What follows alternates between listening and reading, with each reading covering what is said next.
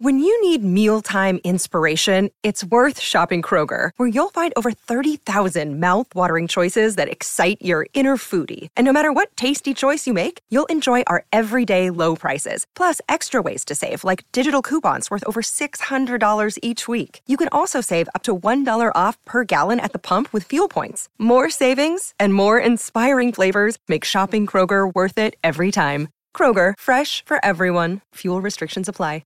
Hello and welcome to another episode of the Manchester is Red podcast from the Manchester Evening News. I'm Dominic Booth, once again joined by Samuel Luckhurst and Tyrone Marshall for this episode. Good afternoon to you both. Good afternoon. And it's a very good afternoon and a good Friday for Manchester United after they progressed through to the Europa League quarterfinals with a 1-0 victory over AC Milan in the San Siro.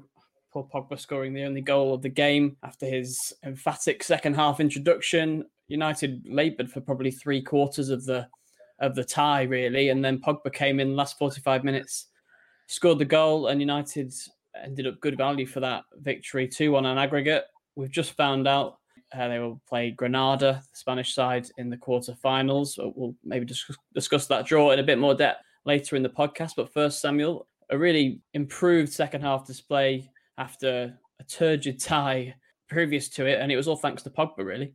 It was. His presence was incomparable with any of the returning players. I must admit, I thought when I saw Milan put their squad list out and it was still a little bit depleted, not all of their players were back. Some players who'd come back at the weekend suddenly weren't in the squad. I did fancy United, and then maybe at halftime I didn't fancy United, but as callous as it sounds, it was just as well that Marcus Rashford suffered that twinge, as Solskjaer put it, at halftime and was unable to continue, because I really don't think Pogba would have come on at halftime as just a straight tactical change. I mean, looking at the amount of times United have made interval changes this season, I think it's 18, and I think only about 4 of them have been completely proactively tactical. Even something like, putting McTominay and Fred on when you're 4-1 down against Tottenham, it is tactical, but it's pretty much damage limitation. It's not really, they weren't changes that Solskjaer was making to try and salvage the game in any way. It was just a case of damage limitation. And you think of Cavani at Southampton coming on for Greenwood, how well that worked. Fernandes at West Ham the next week, how well that worked as well. They should do it more often. And the only time Marshall has scored in the last 17 games was when he came on as a halftime substitute in the 9-0 game against Southampton. But with Pogba, we have seen him before when he's come back from an injury play that well. This one was more striking. It was more of an occasion about it, and it was also a win. The games against Watford and Tottenham last season, when he came on, he did have impacts, but United didn't win either of those games. He was particularly impressive at Tottenham, but the Milan game was a level up, and he doesn't do it often enough, but he did grab the game by the lapels. I think really when he did hobble off against Everton last month, he certainly missed during those 10 games, and that was because he had such an impressive January. When Pogba wasn't playing last season, I think you'd have had to have been one of those Pogba-holics to say United were really missing him, because they weren't missing him. The tail end of the previous season, he didn't have a good tail end to. He was so injury prone that you forgot that he actually was still a United player, particularly as he didn't want to be a United player and probably still doesn't want to be a United player. But this season it has been different, certainly over the last 3 months, probably ironically since his agent came out and said that he was going to try and get him another transfer in the summer. Pogba has really come into his own. And for all the players Milan had coming back, none of them, Ibrahimovic included, had or has, I think, the presence and the gravitas of a player like Pogba. And it probably just signalled a psychological shift in itself, bringing him on. And that's without even taking into account just what a brilliant footballer he is when he is on song. And I think he scored within 171 seconds when he did come on. And it was a brilliantly, the execution of it was excellent. And it takes some going to deceive Donnarumma the way he did. And I think just individually and collectively, United were lifted by having him on the pitch. Absolutely, yeah. It was reminiscent of that comeback Pogba made, obviously, when football restarted last summer against Tottenham. I think he came on around the hour mark then, probably should have come on at half-time, but didn't. Then he helped United win a penalty and get a point in that game. It's a difficult one, I guess, Ty, because of Pogba's long-term future. It's still obviously unknown, as we've mentioned many times on the podcast, but it really does seem at the moment, if you look at his form before he got injured with those goals against Fulham and Burnley. You now look at the impact that he made in that tie when United were labouring for much of it. United can't actually deal without Pogba at the moment, and that's a bit of a problem. Yeah, it is. I think, they're desperate for him in that team at the moment, and I think he makes such a difference to that midfield. But I think he's been absent for 10 games and have scored 13 goals in those games, but 4 were against an incredibly compliant Real Sociedad, 3 were against Newcastle. In 7 of those games, they either failed to score or only scored once. And an awful lot of those 10 games, I think we've all taken away the same thing, that the midfield simply wasn't working without Pogba and there wasn't enough creativity. Fernandes hasn't been great of late. He looked tired. I thought he was really poor last night, especially first half. The entire midfield first half was poor last night. And it does look that they're just incredibly reliant still on Pogba to provide something else and something different. And I think it's reached the stage. It did feel last year like they were kind of moving on from in his absence, but it's reached the stage at the moment where he's almost too important to consider selling for a cut price this summer. I don't think realistically you're going to get value for Pogba if you sold him this summer. And if you're talking getting 40 million or something like that, I think, United aren't going to sign a decent replacement for 40 million pounds. There's other areas of the squad that need strengthening. You're almost at the point where you just accept you lose him on a free in the summer of 2022 and keep him next year for what he can add to this team. Because at the moment, if you took him out of that side and didn't sign a replacement, it's a hell of a leap of faith in Donny van de Beek, or it's a midfield two of Fred, McTominay and Matic every week, which, as we've seen, is simply not going to cut it against teams who are playing deep and defensive against United. So, he has been, the timing of his sort of restoration at United is incredible. And then it came, the day after Raiola's latest incendiary comments. And since that Leipzig game, he's been excellent, really. And, his impact is huge at the moment. You can see what a lift he gave everyone last night. The 10 minutes after he came on were United's best 10 minutes of the tie by a long way and were enough to win it. And, I think he is incredibly important at the moment, whether he's starting a deep midfield role, whether you shoehorn him into a front three, playing as a striker as United did late on. It feels at the moment like he just needs to be in that team.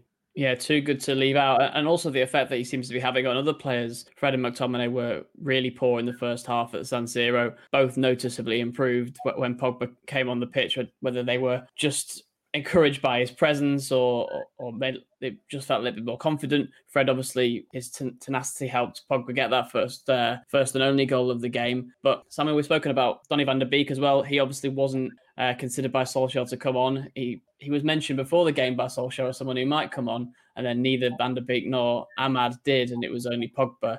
And that sort of reflected where Solskjaer stands with Van de Beek and with a lot of his squad members at the moment. Some of them he just doesn't trust to come on in games of that magnitude. I think in fairness to him, and we have criticised his handling of substitutes and substitutions a lot in recent weeks, I don't think he really needed to bring any of those anyone on. I suppose there's maybe an argument to take James off, but as Solskjaer said afterwards, because of the way James presses, sometimes, certainly in Solskjaer's mind, I can see where he's coming from. What James does off the ball kind of justifies his selection or keeping him on. It was certainly happening just before the lockdown last year when I think James started at Chelsea and he started in the win against City at home. And it wasn't about what he did on the ball, it was about what he did off the ball. Now, that's not sustainable for his long-term future at United, and he is very much a squad player. Apart from Rashford, who obviously only had a half last night, I'd say James was the weakest player. His decision making time and again was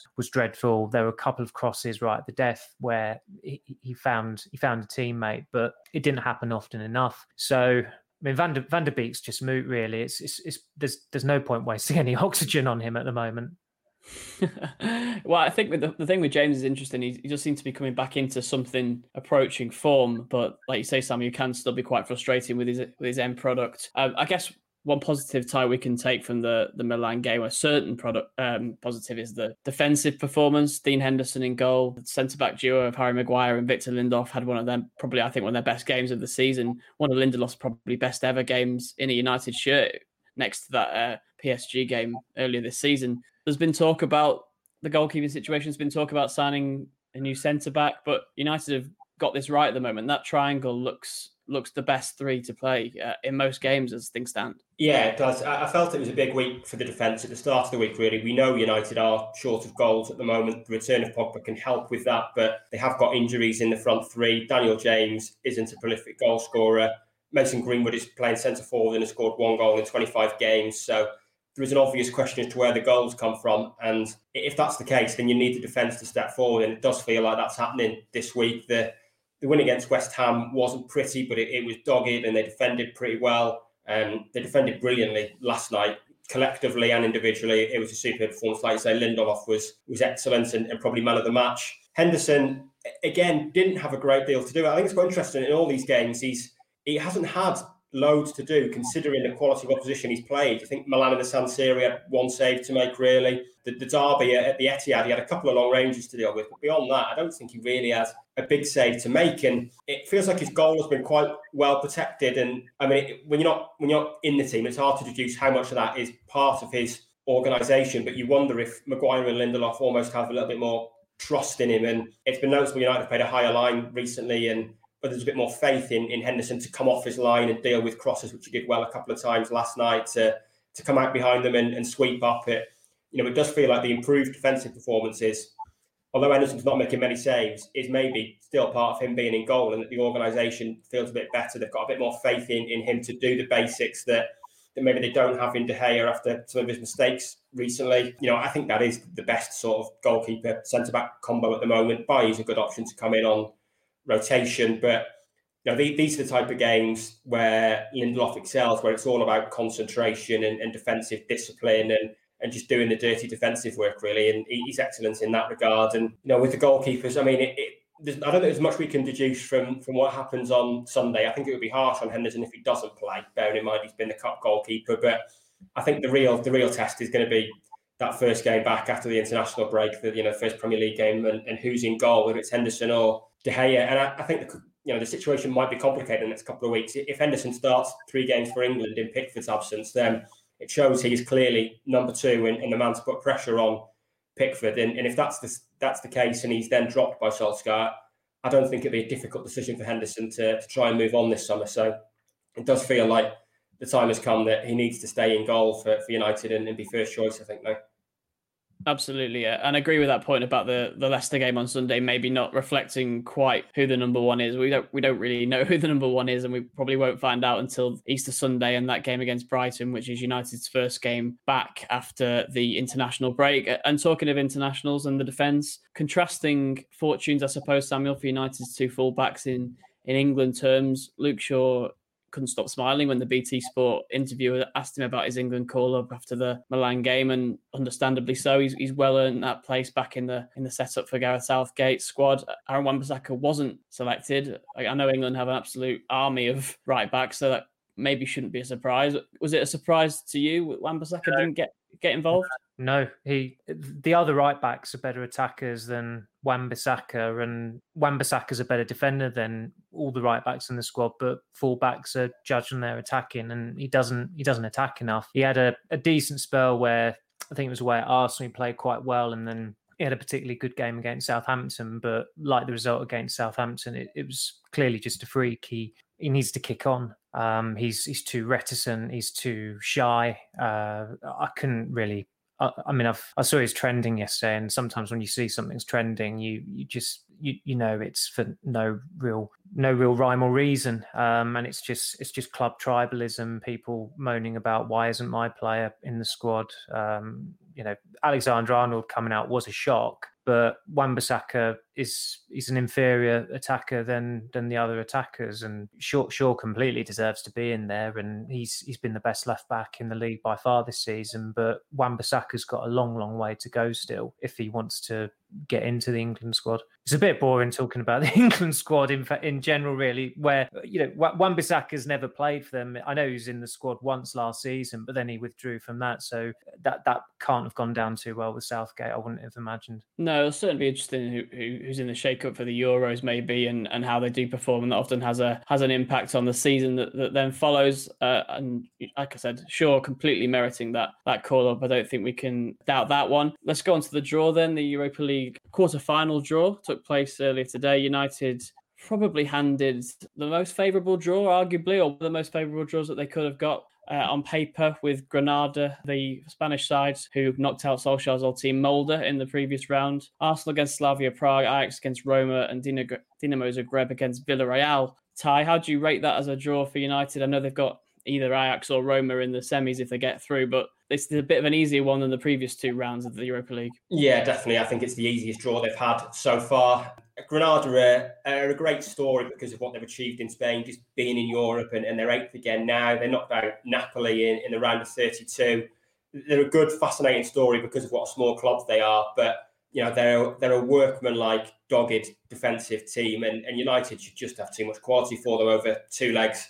The fact they're 8th in La Liga for Granada is impressive, but this is the weakest La Liga we've seen in a long, long time, I think. Barcelona were beaten 4-1 at the Nou Camp by PSG. Real Madrid got lucky and Atalanta had a man sent off early on in the first leg. Atletico Madrid are top of La Liga and were made to look amateurish over 2 legs by Chelsea and couldn't lay a glove on Chelsea. We've seen what United did to Real Sociedad, who I think are 3 places above Granada in the La Liga. So it really should be over 2 legs, pretty comfortable for United.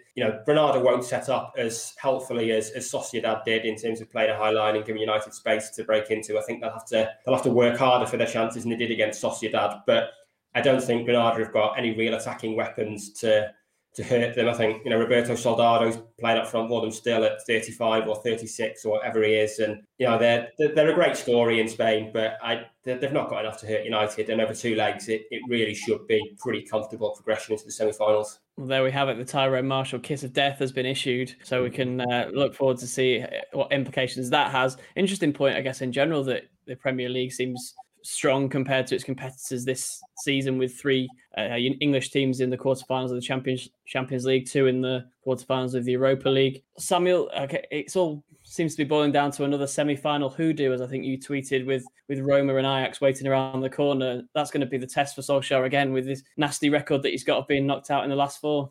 Yeah, it's obviously 2 name clubs, if you like, who have probably got the capabilities to at least test United. But then you just look at the squads they've got, and there's no intimidation factor there. And the Amsterdam Arena, when it's packed, can generate a real atmosphere and can lift Ajax. But they're not going to have that. As we all know, some of us have probably been to Rome for the football, and that can be, despite, even though it's a beautiful city, there have been some horror stories for a lot of football fans, English football fans, travelling there in the last 15 years or so. But that intimidation factor has been revoked from Roma because there are no supporters let in either. So, and just looking at the squads, I mean, Ajax, I think they sold David Klaassen to Everton in 2017, replacing with Donny van der Beek. They sold Van der Beek to United, and they've replaced Van der Beek with Klaassen, who obviously was a complete flop at Everton. That's the slipstream they operate in, and this isn't the Ajax of 2 years ago that had those remarkable wins against Madrid and Juventus, and really should have got to the Champions League final that year. They're far, far weaker now. So, at the risk of looking ahead, this should finally be a competition where United do actually go all the way to the final. Arsenal have had a very favourable draw, as you said as well. So it should be another all-English draw like 2 years ago in the Europa League when Chelsea trounced Arsenal. But I suppose it's easier said than done. I mean, I think last year we were all anticipating, hoping for a United Inter Milan final, which would have been one for the ages, even though there were no supporters present. But then Sevilla have got that remarkable pedigree in the Europa League and scuppered United's plans. Yeah, absolutely. Nothing, I guess, a certainty in the Europa League. There's lots of pitfalls there, and United will hope to overcome those. They'll obviously have another chance to reach another semi-final on Sunday. We'll talk about that Leicester encounter shortly, but I guess a little bit of news breaking this afternoon was the news that United agreed a £235 million deal with a technology company, TeamViewer, Samuel, as the club's new shirt sponsor. 5-year deal replacing Chevrolet on the front of the shirts. I think the main concern for some fans is the logo going to look any good on the front of the shirt? I'm not convinced by it personally. Yeah. I know it's amazing how the level of interest in these stories sometimes trumps actual football stories, but this one was a little bit out of the blue. It was just communicated to some of us this morning, and we were, kind of like scrounging around for additional background and details on it. And as you say, it's worth, I think, more or less £235 million over a 5-year period, comes into effect next season. So Chevrolet's still, I think, would have lasted, that they'd have been on the shirts for 7 years. I think they came in at the start of Van Gaal's first season in 2014. The training ground, the naming rights for that could also change, because Aon's deal, which was an 8-year contract, they signed that in 2013. So that's obviously up for renewal. United are in discussions about a new training ground sponsor. So I suspect there'll be an announcement on that in the upcoming months. My own contribution to this groundbreaking story was to ask whether the logo for United sponsor next season, whether it would be modified, because it's blue and white. And of course, given who United's neighbours are, they've decided to get rid of the blue, so it will be white only. I'm sure a lot of United fans will be delighted to hear about that. It's not quite as sad as the City fan who insisted on blue ketchup at Main Road many years ago, which actually did happen. Someone was that allergic to red, they insisted on blue ketchup at Main Road. Unfortunately, there's no photographic evidence of it, but it absolutely did happen. I think the MEN story from 2002 is floating somewhere in the ether on the internet. So you can, if you want to read that, you still can do somehow. But United are obviously, they're trying to talk up this sponsorship deal with all their corporate speak, and some of the background, frankly, is waffle and really not worth me relaying to people who are listening to this. But they feel as though it's a reflection of their commercial growth in a testing time. It's the biggest, in the words of United, it's the biggest sports deal or sponsorship deal by a sports team during the pandemic. And it is a lot of money over a relatively short space of time. I mean, the group that they've got their sponsorship deal with, I don't think anybody would have heard of them before today. The website has probably crashed now because everyone's trying to find out who they are. So yeah, it's more money, it's more income, which obviously does help. Solskjaer does help that new football structure, reinvest in the squad.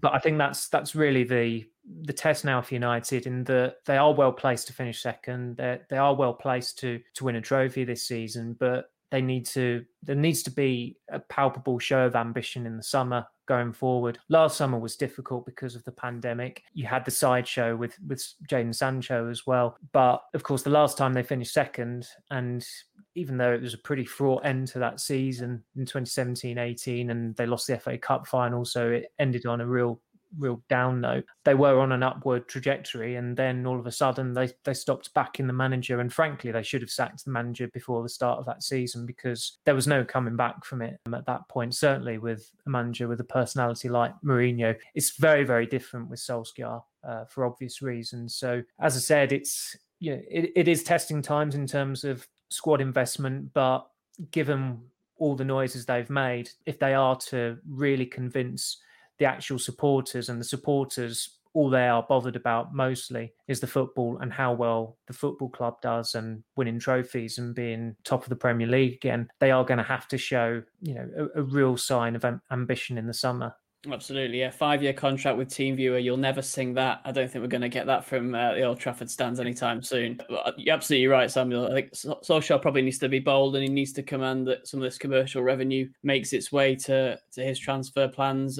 Ty, we've spoken about Erling Haaland, we've spoken about centre-backs, but it is a priority now for United that they need to finish the season strongly, not just for their own progress, but before that transfer plan that has to be put in place, and to get those targets to attract the names. Yeah, absolutely. Winning a trophy at the risk of reopening a can of worms that Solskjaer popped open pretty dramatically on Wednesday.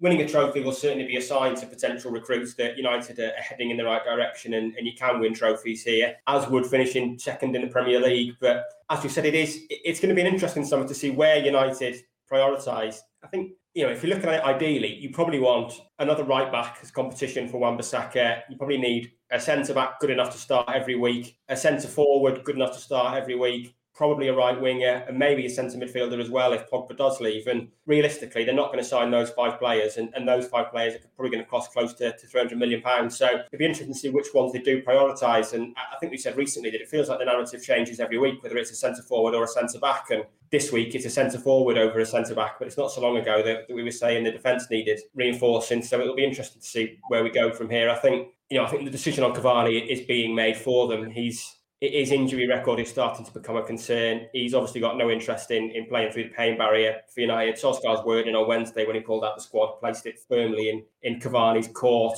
He said for the Chelsea game, I think it was the other week, that Ederson is one of those who likes to have a session, a full hard session before he's ready to play. And the fact is, in a season like this, you're probably not going to get a full hard session again. So it's, I don't know when he's going to come back. The fact is, sometimes as a footballer, especially a 34-year-old footballer, you're never going to feel 100%.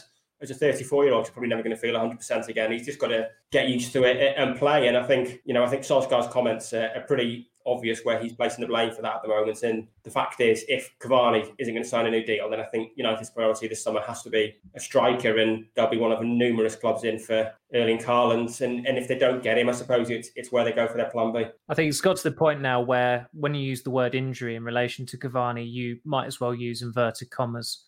Yeah, I think Solskjaer might have implied that himself as well at one or two press conferences of late. And Ty, you've done a brilliant job once again of doing my segues for me, because I was going to talk about the three strikers who are potentially all out injured for the Leicester game. So thanks for that. But Samuel, United again might be in a situation where they can't rotate or rest very much for this game. I know there's an international break coming on the back of it against Leicester on Sunday. It might be the same team who finished against Milan start on Sunday. I think that's possible. Solskjaer is very, very cautious with Pogba. He said he's not ready to play 90 minutes, which I don't think anybody would really have expected that at Leicester. It would have been, almost 6 weeks to the day, just over 6 weeks since he last started a game. But Bailly's injured again.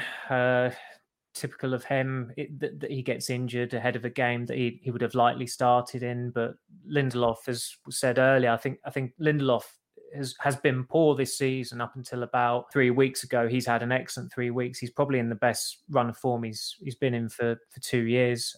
I thought certainly the season before last, he was probably the most consistent performer in 2018-19, and he's starting to get towards those heights again, and Maguire has looked very solid alongside him. So there's not really much of an incentive to change anything there, and particularly where it's a straight knockout tie. You saw the sheer importance of Luke Shaw to United, that he was retained for that Milan game. I think Telles, he had a very good debut against PSG, but his biggest impact at United has just been Jolton Shaw. When he's played of late, he's been a pretty significant downgrade, which I suppose isn't a great surprise. I think when you look at his stats in Portugal, Bruno Fernandes is probably the only anomaly there, and that he's a player whose stats were so remarkable, he thought he can't possibly replicate that in England, but he has done. Telles hasn't, and I think that's more of a reliable gauge of the Portuguese league, and Fernandes is just the exception there. But again, I mean, Ty said about it, where Solskjaer didn't bother experimenting with the midfield, it's too late for that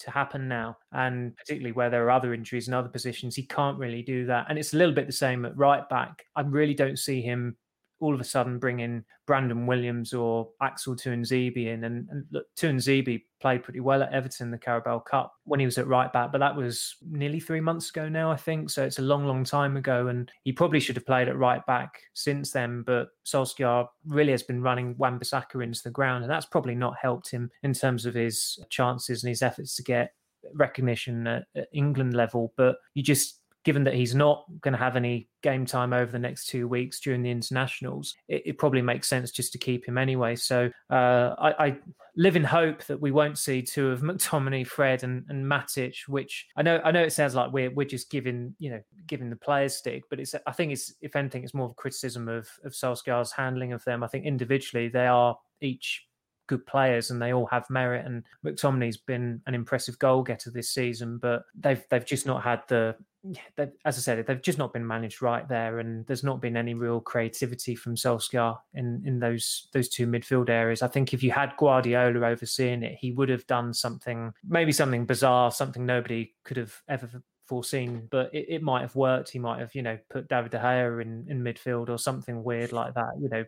Guardiola has to be the contrarian, but sometimes that contrary streak in him is is laced with genius as well. Yeah, sometimes Solskjaer is the antithesis to that, isn't he? He's almost too straight down the line, and he plays it as we expect. But I think I do expect one of Fred and McTominay to maybe partner Matic. It might be the only shake-up to the midfield in dramatic style that we see against Leicester.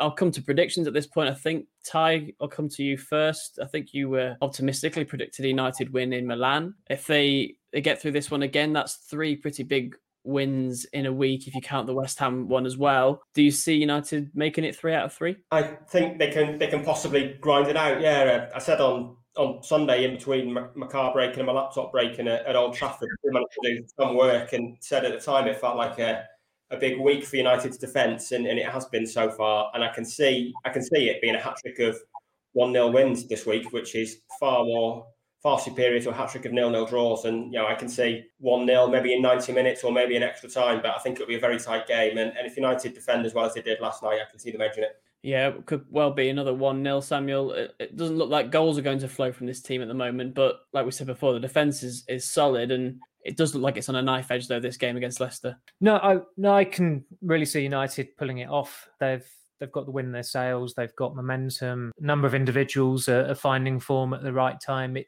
is a pity for them in some ways that the international fortnight is upon us now, because they could really have done with sustaining that momentum, even though some players will get a break. So, yeah, I think, especially given that Leicester's home record has not been good this season, and they've got a number of injury issues themselves, even though United could be without Rashford, Martial and Cavani, I still fancy United.